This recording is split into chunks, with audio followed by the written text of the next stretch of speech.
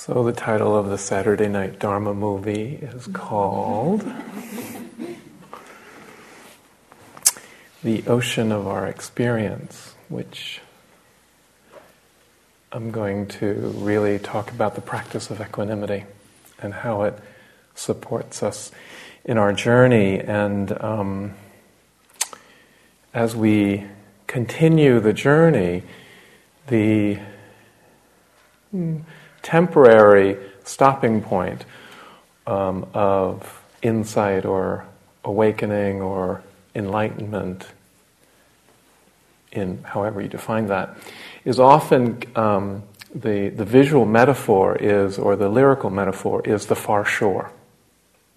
The far shore that we somehow get to. And Pam will be talking more about that far shore tomorrow.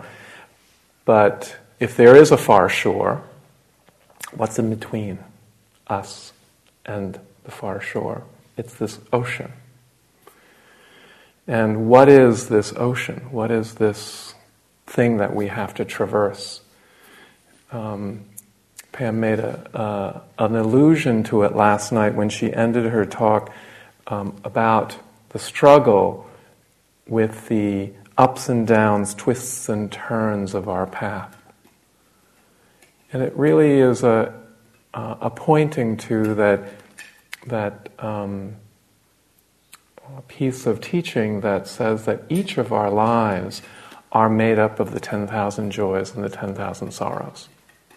The twists and turns. And there is no life that is linear. There is no life that is absolutely clearly the 10,000 joys, no matter how much we want it. And there is no life that is absolutely the 10,000 sorrows, even though sometimes we think that that's all we have. But in reality, we actually have to swim through, we have to navigate, we have to figure out for ourselves how to get through this relative world that we live in. And the Buddha and Yasodhara also had to do this in terms of, in their path to each of their experiences of awakening, they actually had to go through the suffering. They had to go through the bittersweetness of life.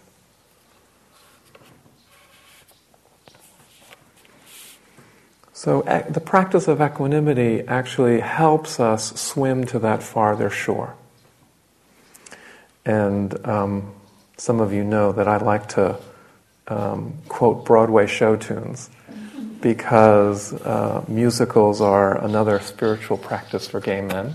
And I don't know if you are aware of Rent. Jonathan Larson wrote Rent. But before he passed away and before he actually wrote Rent, he wrote a musical called Tick, Tick, Boom, which was not very popular. But Dharma is everywhere. And so I look for Dharma whenever I go to theater, and I find it. And this phrase has always stuck with me. And it is, why do we seek ecstasy in all the wrong places? Why is it hard to see that heaven can have simpler faces? And that really struck me because the Buddha also looked for ecstasy in all the wrong places. In the sense that he experimented with. He lived in these palaces of luxury that Pam had described, and then 6 years of asceticism with more than several different teachers. His path was buffeted between these extremes. And his search, eventually, in that beautiful story last night, was just landing very gently in the middle path. Oh, that memory, that calling. Remembering that calling, sati, mindfulness, can be translated as the ability to remember. The ability to remember what actually allows us to be free. And each time we go into retreat, we follow that same path that the Buddha took. The journey to the Bodhi tree, the same going back and forth between the extremes in order to find our own middle way, to explore what really will lead to our freedom and happiness. And one of those explorations is this practice that we call equanimity. So that whether we actually have an explicit practice of equanimity or not, you are practicing it right now, because the container of the retreat holds all of your experiences, whether they're blissful or whether they're arduous, whether there's anxiety or sorrow or joy and calmness. It's holding all of your experience because you haven't left. And so you are actually living into this experience of being able to hold everything that's coming up. So one image of equanimity is like riding the waves of this immense ocean.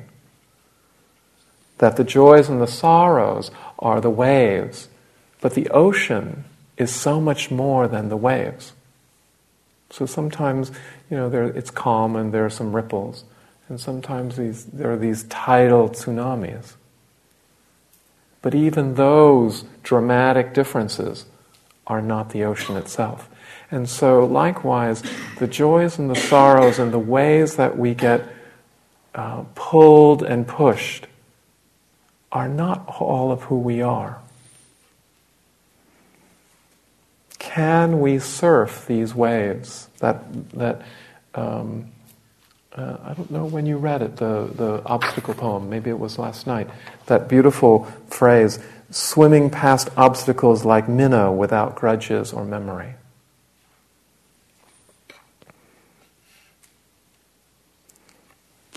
And we see this quickly unfolding because the hindrances come up really quickly. And so equanimity, or upekkha, just like the fourth residential house up there, can be understood as to perceive patiently, to perceive patiently with the evenness of our mind. All of the hindrances, so that we don't actually get thrown off course. It emerges from these teachings called the Brahma Viharas, which I'm not really going to explicate, in detail, but many of you know, starts with this primal energy of our heart that we call loving kindness, which is our mindfulness practice. Meeting the moment for what it is, not needing it to be any different, is that gentleness of our heart to be open to whatever occurs.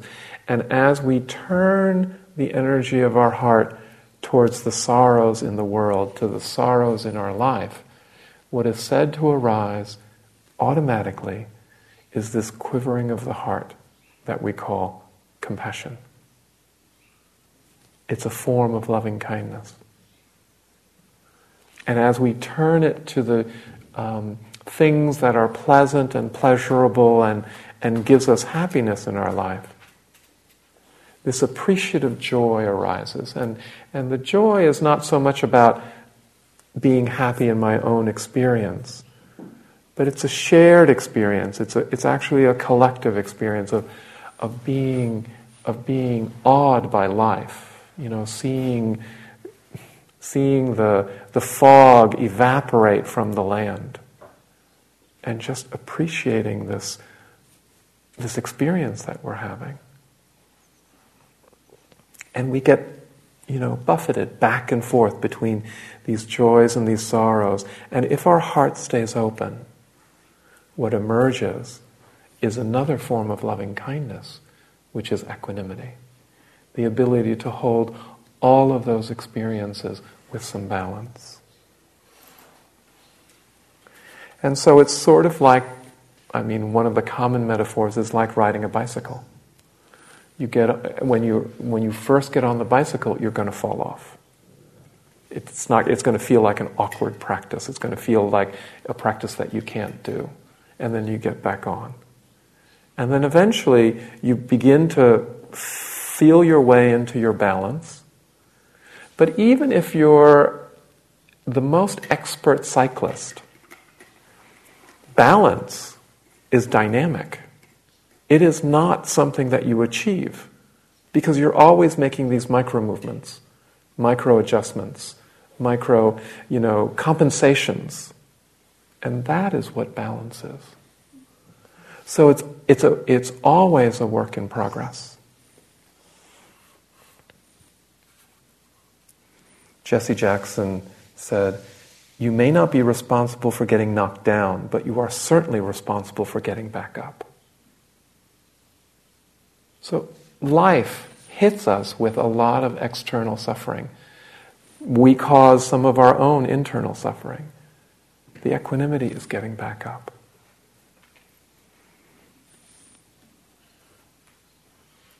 We aren't the only beings. So not to say that as human beings we're all that special. So this is what a friend wrote to me after the Oklahoma City bombings a few years ago. "I was in Oklahoma City not long after the federal building bombing. We were driven around the bombed-out building by one of the rescue workers.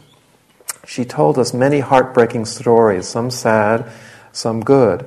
She also mentioned that the dogs they used for sniffing out survivors and the dead had to be taken off-site every 2 hours of their work in order to play with their handlers. Otherwise, the dogs would become extremely depressed.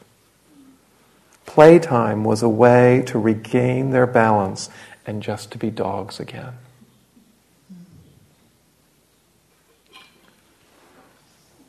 We need that kind of balance in our lives too, to remember that our lives are not just about the sorrows, our lives are not just about the joys, but this balance.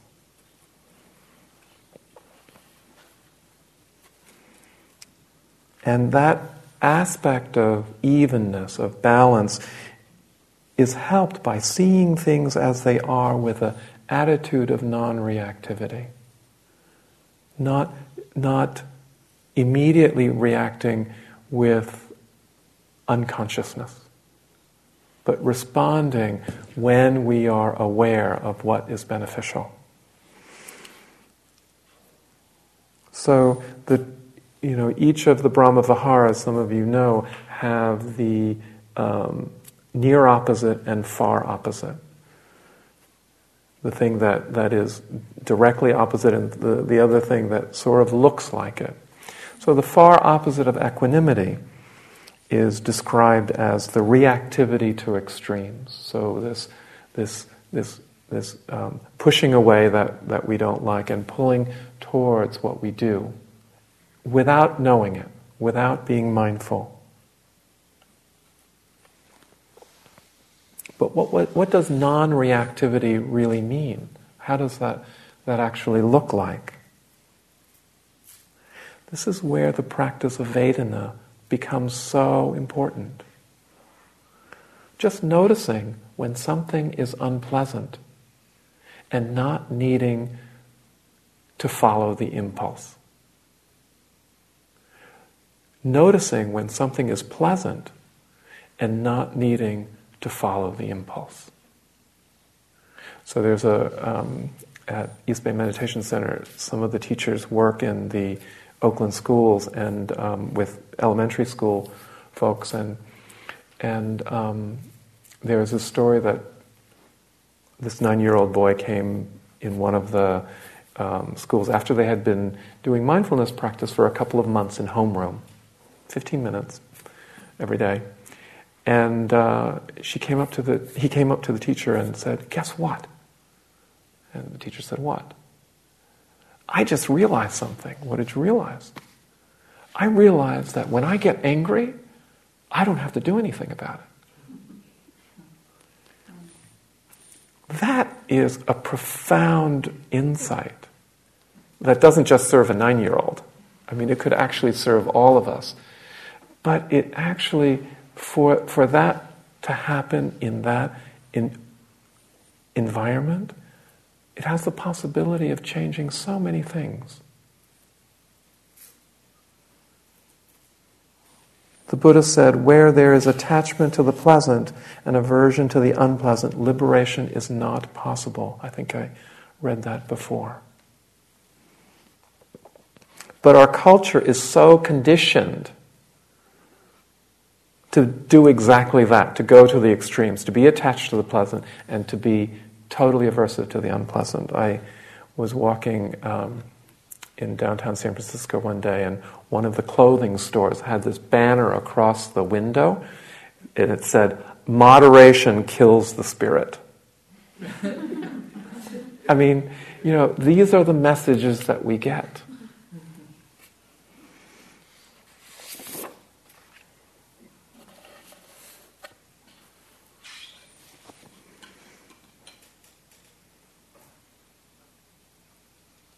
I think when we were talking about the Vedana practice, that we are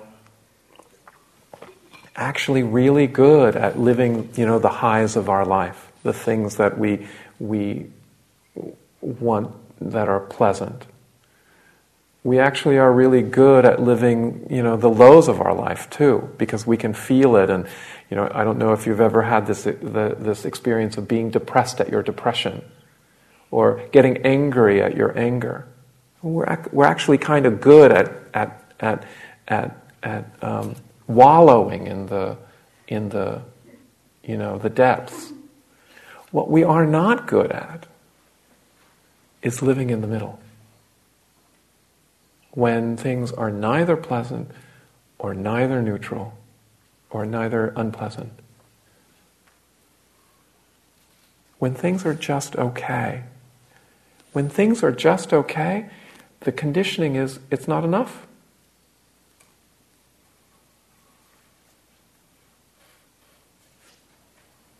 So the Buddha actually gave a teaching around this that actually begins to dissolve the second noble truth, or the aspect of the cause of suffering. And it's called the Santitagatha teaching, the instructions for the rich. You, who want to escape from all the various afflictions, must contemplate what it means to know satisfaction. For people who do not know satisfaction, it does not suit their fancy even if they're in heaven. The people who do not know satisfaction are poor even if they're rich. The people who do know satisfaction are rich even if they're poor.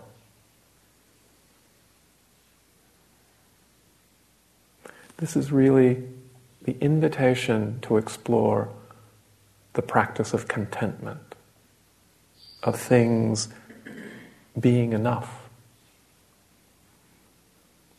And a lot of our invitations have been inclining the practice towards this direction. So, for example, in the sitting meditation, is it possible to simply be with the sitting as it is, whether it's agitated, whether it's calm, whether it's distracted, whether it's restless? Can you sense this? Can you give it space to just allow it to be what it is?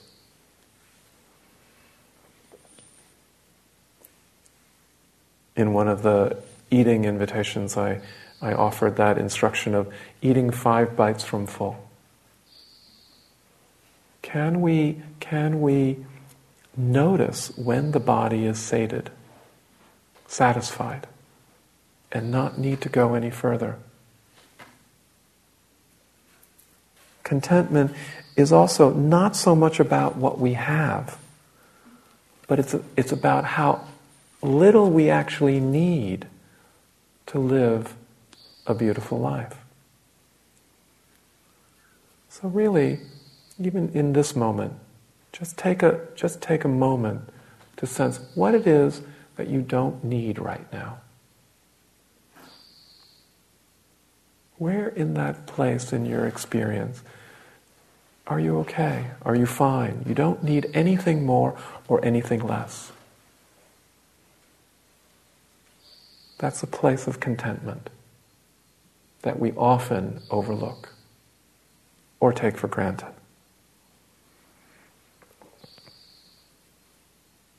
And it really hits some core issues that many of us in our culture, not just individually, but our culture has, of not feeling that we're good enough, not feeling that we look good enough, not feeling that we do things well enough, not believing that you're a good enough meditator. What if you were totally good enough? Who would you be?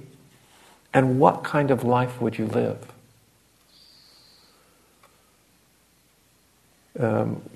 Winnicott, who is one of the Western psychologists and was dealing with a lot of child psychology, I think this was in the 50s, came up with this term, that because they were looking at, this is post Dr.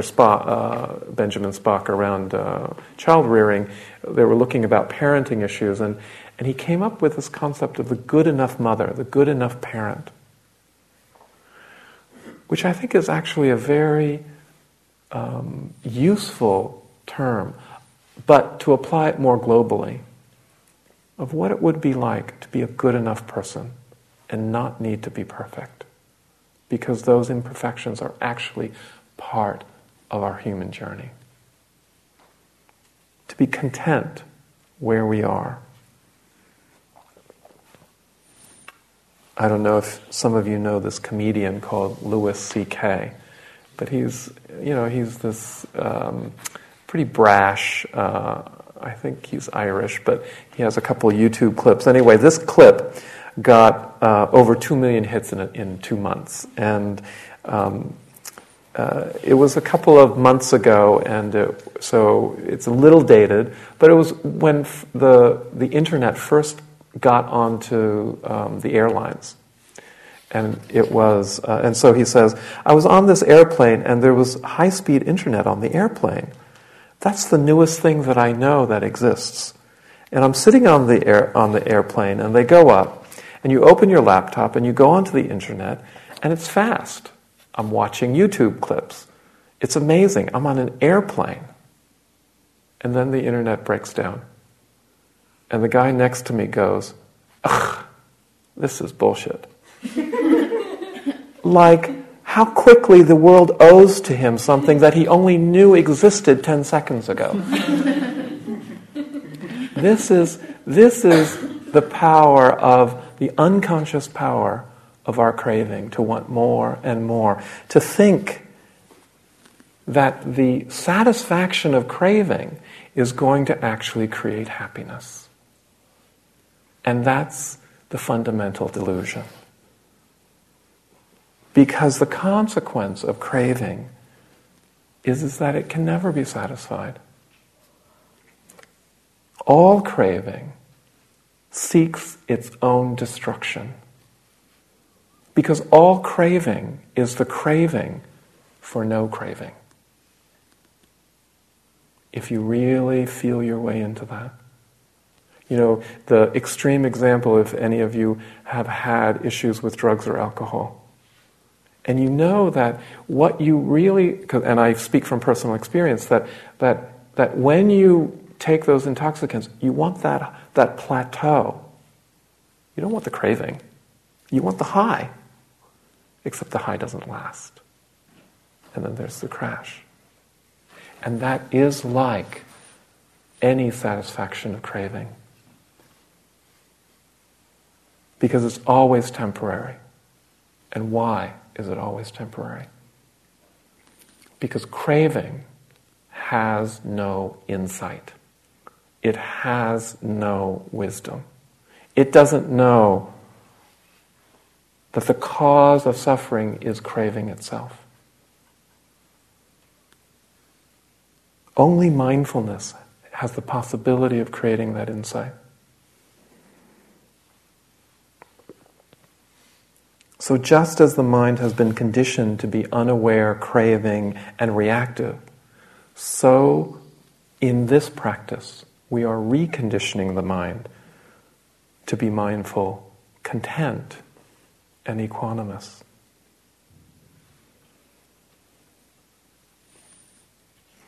We think that the freedom from craving is dependent on the object of our desire. But actually, freedom is dependent on our internal relationship to the desire itself. So the practice and the door to freedom is exploring desire itself, not the object.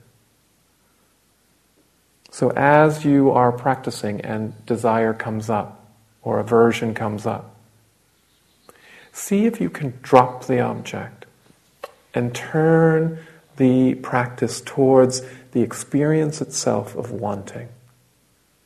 Wanting it, more of it or less of it.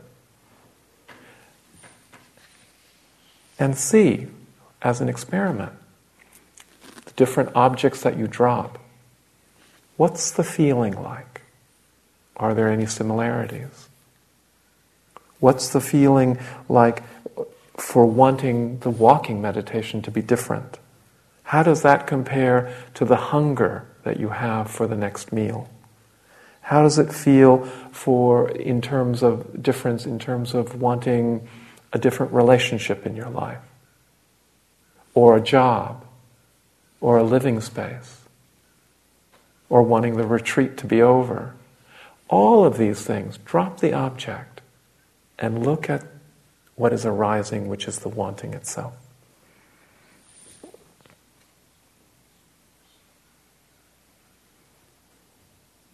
This awareness of the wanting is not wanting itself. Awareness of craving is not craving. It's especially not being lost in craving. All of a sudden, you have a slightly larger view.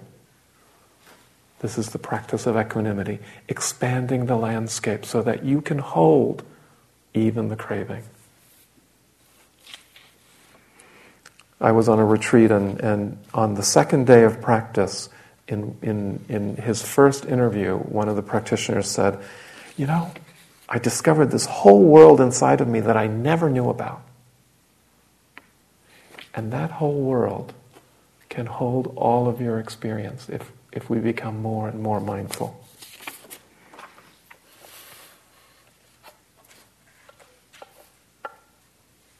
So part of the equanimity practice is patience and acceptance, this the ability to not react, be non-attached to how things are, not needing things to be any way other than they are. And the Buddha did not, when he woke up underneath the Bodhi tree, his problems didn't go away.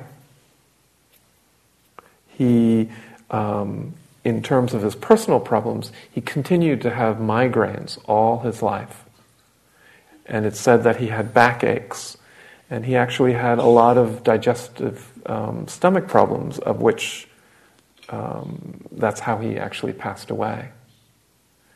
But he also had, it's documented in the scriptures, conflicts in the Sangha. People who tried to kill him. His cousin tried to kill him 3 times. And probably the most devastating, at least it would be devastating to any of us, is his whole tribe, the Sakyan kingdom, got wiped out in a war. They got demolished in his lifetime. Not to mention his mother died, his wife predeceased him.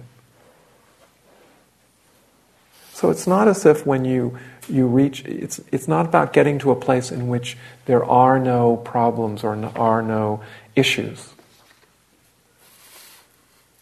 But in spite of all of that, is there freedom?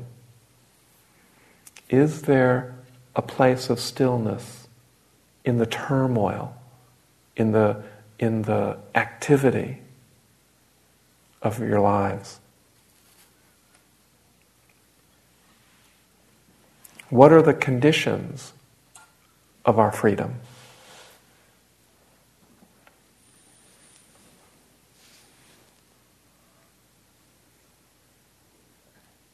So I began my practice about 20 years ago, and 20 years ago, I have to say, it was hard for me to start in practice in retreats like this. As a gay man of color, I did not see anyone in the rooms like me. I didn't hear any stories that reflected my life. And it was really hard for me to make the leap in terms of how relevant these teachings were, because I didn't even know if I was welcomed in the rooms. And I really wanted to change the room. I wanted the room to be more like me. And I spent a lot of time trying to create scenarios of what they should do, or what, it shouldn't be like this. Wanting things to be other than how they were. It was a lot of suffering. And actually, there were a few retreats I left before the end, because I couldn't hold that peace. I couldn't hold the anxiety, I couldn't hold the physical feelings, I couldn't hold the rage, because it would trigger previous injuries in my life. And I say this not because of this particular, situation, life situation, but it's really just about suffering. And what this practice has given me over time is the ability to practice anywhere and receive teachings from anyone, and to be with, in community, everyone. And that is some freedom, because I don't have that sense of suffering anymore. Freedom does not mean that we get rid of our problems, or get rid of our struggles, or get rid of our difficulties. Freedom is being able to be with all of that with an open heart and a clear mind. So when we're feeling that edge of, it could be tremendous aversion, or it could be just simply dissatisfaction, is there a place in your experience that you can be okay with it? Can we be content with both dissatisfaction and satisfaction? Can we, another way of languaging it sometimes in different lineages is, can we cultivate this practice of no preference? Can we ride the waves of the ocean?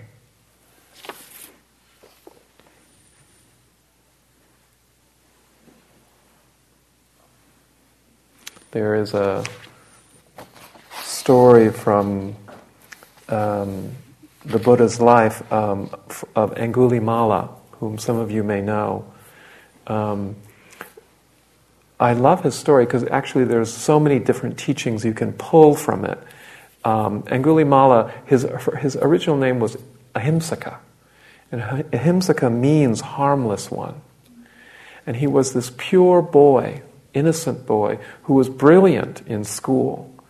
And because of his brilliance, caused the jealousy of his classmates. And so they started, the equivalent of bullying. And they told their teacher, that he was having an affair with his wife.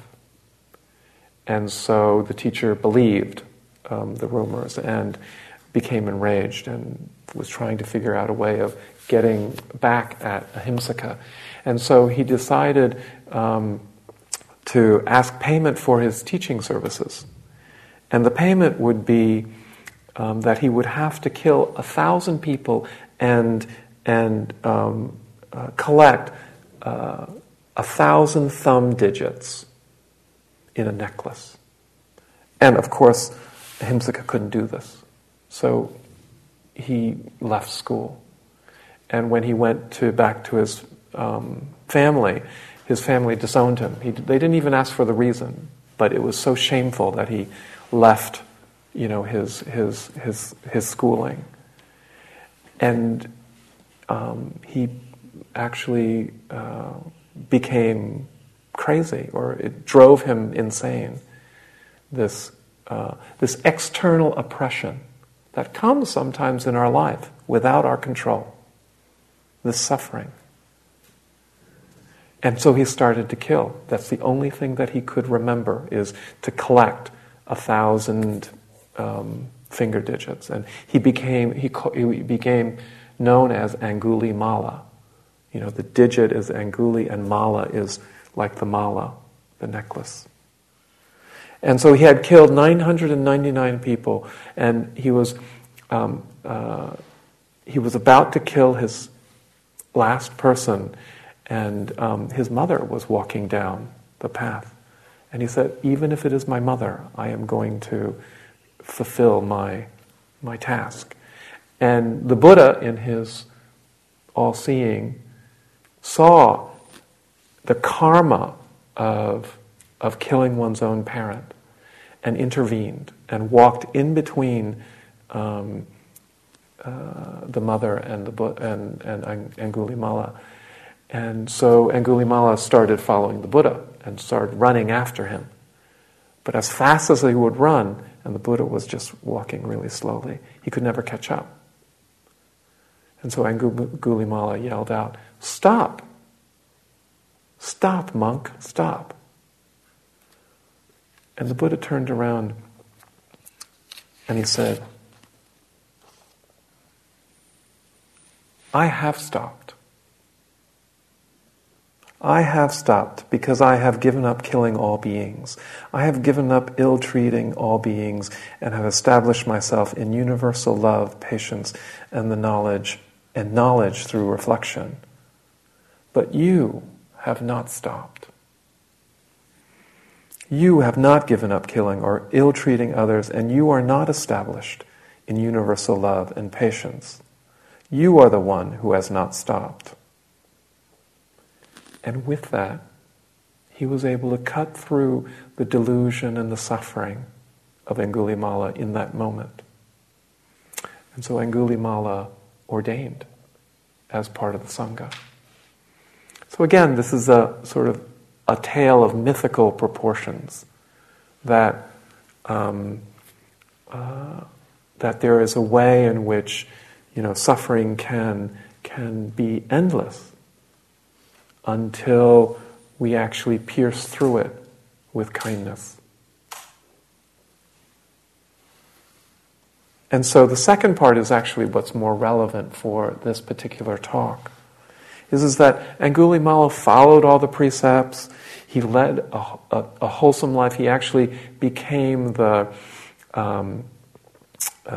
assistant to the midwives in terms of bringing new life into the world.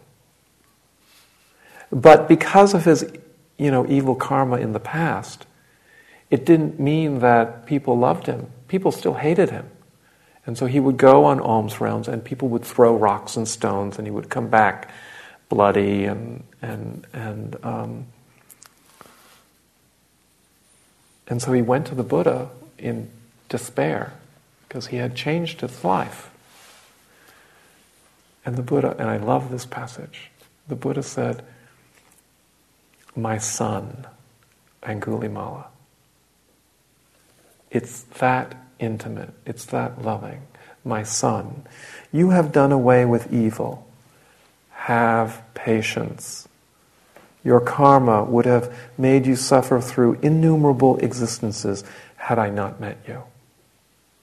Have patience to hold the unfolding of this suffering. That just because you decide to do something good in your life doesn't mean everything in the past is over with. You have to actually live through that karma to have patience. And sometimes this is what we have to do. Sometimes the transformation in our lives takes a lot longer than we would like.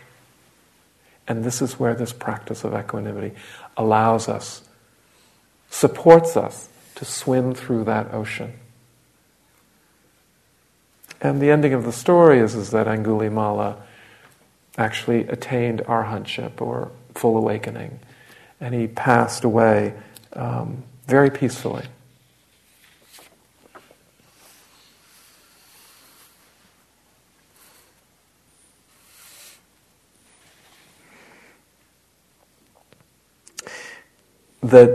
I talked about the far opposite of being reactive to extremes. The near opposite of equanimity, the thing that masquerades as it sometimes, that we can experience and we think that it's equanimity, is indifference, apathy, sort of a distant, detachment. So there's a word in our current lexicon that is emblematic of this indifference. Anybody care to guess? Whatever. Thank you. Whatever. It has come into our language so universally. I mean, it used to be just for young folks, but my mother says it.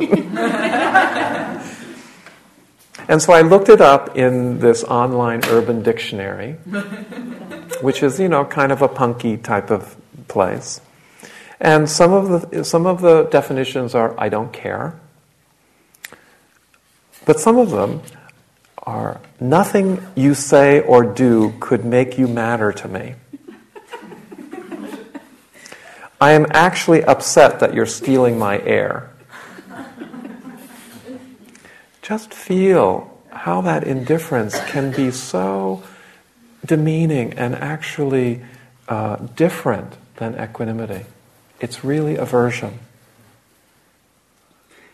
There was a school in London that actually tried to, develop some interventions around the use of the word. And one teacher said, as soon as someone says that, hug them. Love them.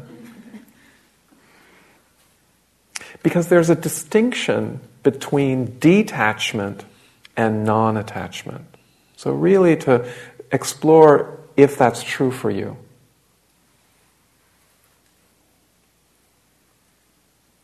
Because sometimes when we think when we're not attached, that we don't care. But actually, non-attachment is being fully engaged. It's just not caught. It's not lost.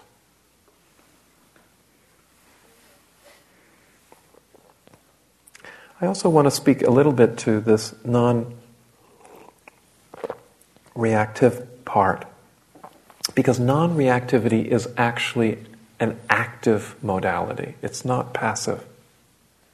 So I don't want to give you the impression that this practice is about laying back and just letting things roll over you like a bulldozer. Sayadaw U Pandita, who is still alive these days, and he's one of the Burmese masters that really brought a lot of the mindfulness practice to the West. He trained a lot of the Western teachers. Said that practicing satipatthana, practicing mindfulness, means building peaceful little worlds within each of those who practice. Without peace in our little worlds, crying out for peace in the big world with clenched fists and raised arms is something to think about.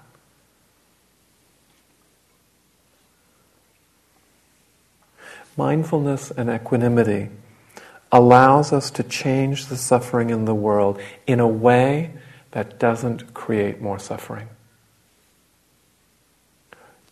We can't cry out for peace when we're in that place of violence ourselves.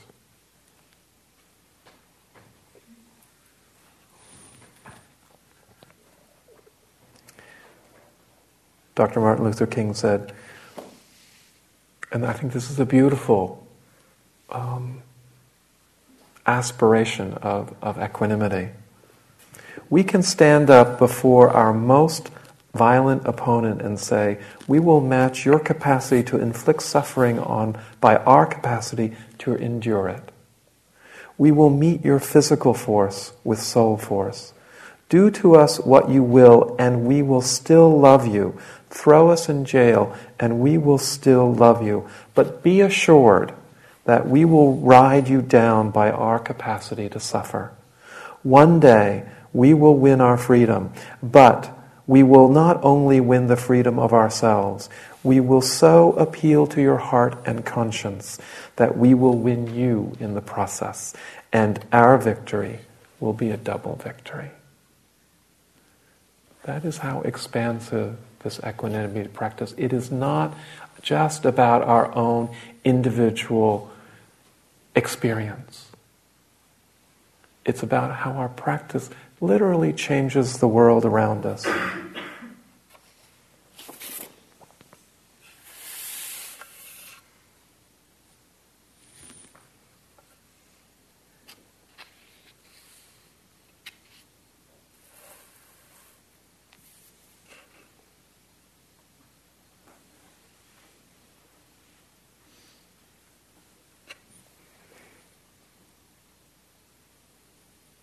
And as I said, simply by being here, simply by going through the retreat, in whatever ways it's come up, whether it's been difficult or easy, whether it's been blissful, however you've been able to stay present, stay in your seat, you have come so far in your mindfulness and equanimity practice. And even if you don't feel that mindful, and even if you don't feel that equanimous, it is still working through you. Because you haven't left. And you're holding those 10,000 joys and the 10,000 sorrows. You are swimming through that ocean.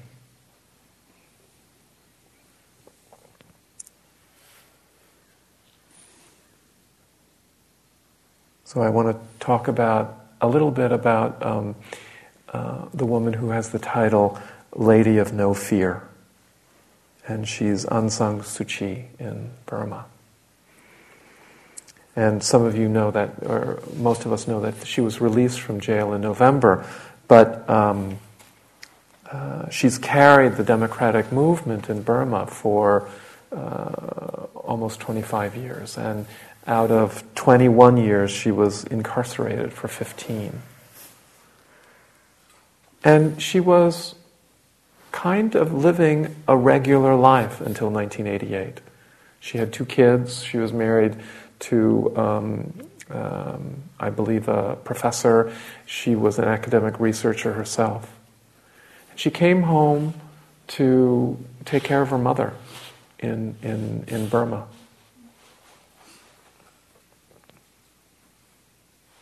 And she had a calling because her father was one of the generals that was instrumental in releasing Burma from the British colonial rule. And so when there were these protests against the military junta, her calling was right there. But her departure was not of her choice. Her departure in terms of being secluded, of being, jailed, of being unable to leave the country, because if she left, she knew that she would never be able to come back and represent that democratic movement. And so she struggled. She has gone through this human journey. She struggled. She struggled because she couldn't see her husband before he died of prostate cancer. So between 1988 and 1999, she only saw him 5 times and was separated from her sons at the age of 11 and 15. And in the cyclone of 2008, it blew off the roof of her house and no electricity, and the government didn't fix the house. So for a long time she lived in the dark. And so she was released from house arrest in November. That's her return back into the work or the life. We'll talk about the return of the journey as we get closer to the end of the retreat. But in her return, she has still maintained this spaciousness. So this is what she said in Time magazine, or what Time magazine wrote about her.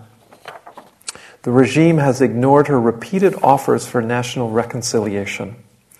Since releasing her, the junta has dealt with Suu Kyi by acting as if she didn't exist, expunging mentions of her from the local press and hoping, despite her busy calendar and the huge crowds that gather wherever she goes, that somehow she will dwindle into irrelevance. She says, "All I wish is I could have tea with them every Saturday, a friendly cup of tea," Suu Kyi says of the generals. And so then the interviewer asks, "And what if they don't want to have tea with you?" And her reply is, "Well, we could always try coffee." That is her attitude. That is how open she is, in spite of the struggle that she's gone through. And she knows the impermanence of the journey. So just because she's returned once doesn't mean the departure will not be forced on her again. And so, for now she is out. But there's little doubt that if the junta sees her as any realistic challenge to its authority, she will be sent to jail again on whatever spurious charge the military can concoct. She says, "I want to do as much as I can while I'm free. But I don't want to tire myself out. We never know how much time we have." There's that balance. She knows that she is pivotal to some collective movement towards freedom, and yet she still needs to take care of herself. Because if she doesn't, she cannot possibly be there for her people. This is not just about our personal practice. This is not just about some practice of saving ourselves from suffering. This is the possibility of changing the world around us. We can hold a vision of how we see the world and how we see the world could be, and make our actions consistent with that. There's a direct connection of what you're doing in this retreat with how we are in the world. The creation of peace and kindness in the world, which so desperately needs it, is no different than the creation of peace and kindness in this room.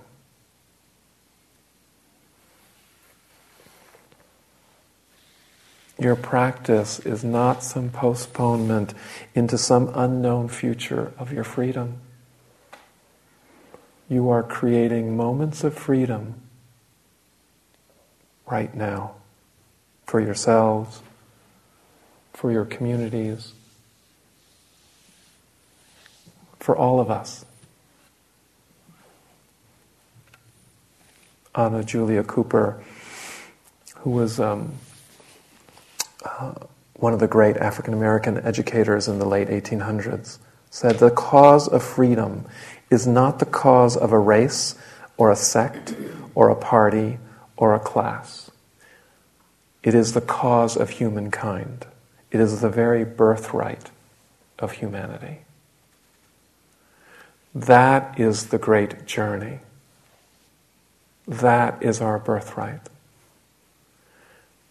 This is the human journey through suffering into freedom, both individually and collectively. And the Buddha said he would not teach that which is not possible. So freedom is possible.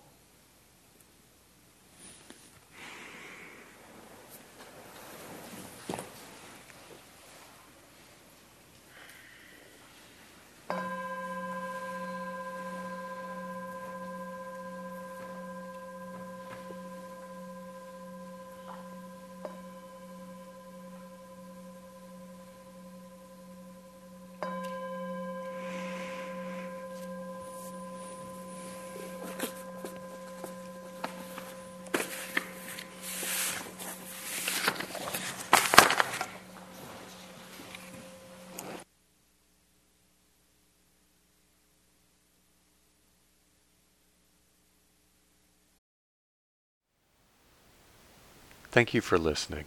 To learn how you can support the teachers and Dharma Seed, please visit dharmaseed.org/donate.